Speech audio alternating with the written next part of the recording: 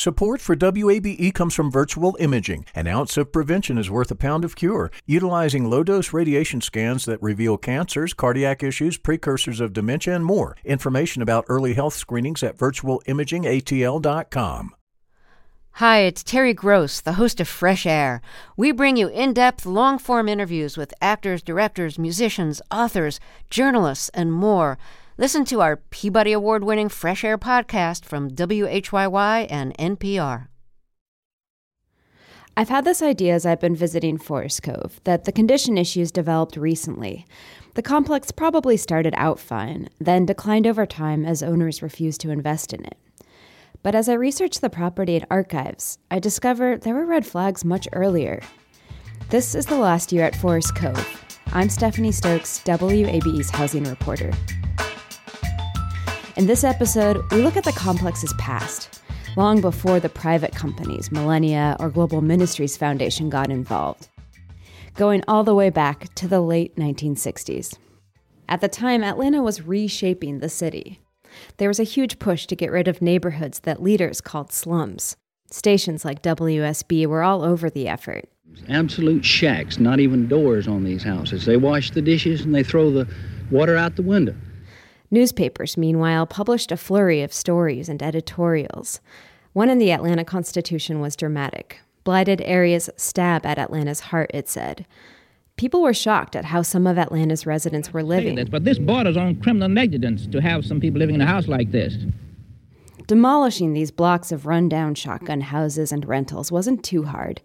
The city used the federal program known as urban renewal. But figuring out where displaced people would go was more difficult. The problem is simply this. This is Mayor Ivan Allen in 1966. Atlanta does not have the housing to meet the needs of persons to be relocated by present or future governmental action which will be necessary for the continued progress of this city. So as it was tearing down low-income neighborhoods, the city was also in a frenzy to build low-income housing. And this is when plans for Forest Cove began. The U.S. Department of Housing and Urban Development gave out a special loan to fund the project. And in the early 70s, rows of square townhomes opened off McDonough Boulevard on former federal prison land. They were nice. At least that's what I hear from the people who stayed in the new units. I managed to reach a few, like Wilbur Yancey. We moved to Forest Cove back January 2nd, 1975, the day after New Year's. Even though he was 11, he has clear memories. Why do you remember the specific day? Just because it was right after New Year's? Well, this was the first time that I'd ever experienced a move with my family. And so it was just something exciting, like, wow, we're going to move. So I never forget it. His family was coming from an old house in the Summerhill neighborhood. Inside the freshly built townhomes, he says he and his siblings were in awe. Everything was so clean. It was so new. I wasn't at that time even familiar with the garbage disposal. I was like, oh my God, wow, so we can put stuff in there. The bathroom also had a sink, something Yancey's family never had. It was just an exciting time for us. The sign outside the townhome said Seasons 4, though people often called them Four Seasons. Legal papers used the name Villamonte Homes. Back then, the complex was a cooperative for families of different incomes. Residents' rent went toward the mortgage. McCrae Watson, who came as a teenager, remembers calm patio barbecues. Hawasia Briley says the community looked after each other. It was a good place. It was peaceful and quiet, no drama. It was like somewhere that you would take your family. But in the archives, I find problems were already developing. Shortly after the townhomes opened in 1976, the Atlanta Constitution published an investigation with another dramatic headline, "A Housing Dream Shatters." In some units, it said ceilings were coming apart because of water damage, pipes were bursting in the winter, and bathroom sinks were falling out of the walls. Despite the clean new veneer, the construction was shoddy. The story blamed HUD for not holding the builder responsible. The agency was supposed to inspect the townhomes before they opened. I learned this type of negligence was widespread across the country. Ed Getz is a professor of urban planning at the University of Minnesota.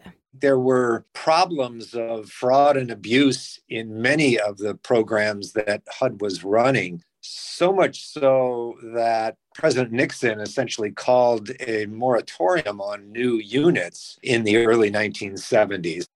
He says part of the issue was HUD was this new agency. Congress only created it in the 1960s. So it wasn't very old, but it had a kind of rapidly growing portfolio in terms of public housing and then the kinds of privately owned but publicly subsidized buildings like the one that you're reporting on. The Forest Cove property. It was one of several new federally funded developments in Atlanta with design defects, serious leaks, fire safety concerns, erosion. One complex in northwest Atlanta was built so poorly, HUD demolished it after only 4 years. But although these stories made the news, I can't identify much change that came of the attention. In the decades-old articles, I see one person tried. To start, could you introduce yourself? He's now 91 years old. What? Could you introduce yourself to start? I'm a little soft-spoken for him. Say your name. Say who you are. My name is Elliot Levitas. Elliot Levitas, a former congressman. I meet him and his family at his home near Emory University. He still remembers his outrage over the poor construction work in Atlanta's HUD projects. It's an amazing waste of taxpayer money. But more important is the fact that you've got people living under those conditions. In the late 70s, he decided to launch an investigation in Congress. It spanned a couple years. Eventually, Levitas got HUD to admit failures of oversight at every level. But looking back now at the much older housing agency, he doesn't see lasting progress. You've got to have a system that's structured to do follow-through. He says people didn't stay on the problem long enough to fix it.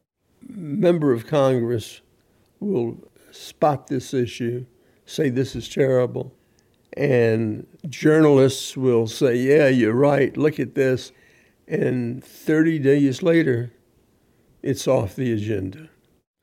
Which is what happened at Forest Cove. All those years ago, when the Atlanta Constitution published its news investigation, Forest Cove's situation didn't improve. By the early 1980s, the cooperative that ran the complex said it was still spending so much money fixing defects, it couldn't afford its federal mortgage. HUD had to look for a new owner.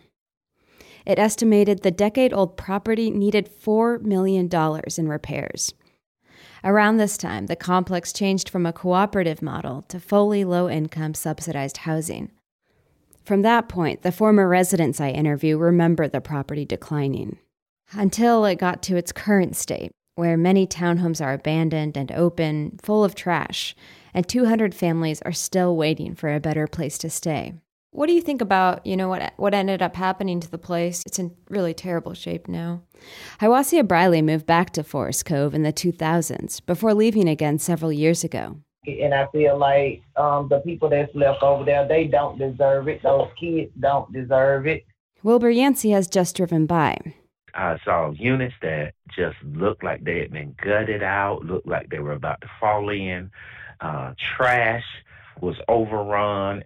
It really looked horrible. For McCrae Watson, it's tough to square the level of disrepair with his old fond memories. It just went from that to being what it is now, an eyesore. And you wonder how it got to be that. With this history, though, maybe it's no wonder. Maybe Forest Cove was doomed from the start.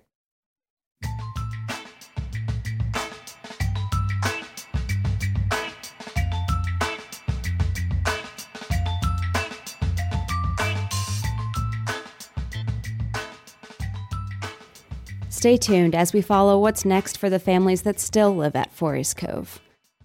I'm Stephanie Stokes with WABE. This is the last year at Forest Cove.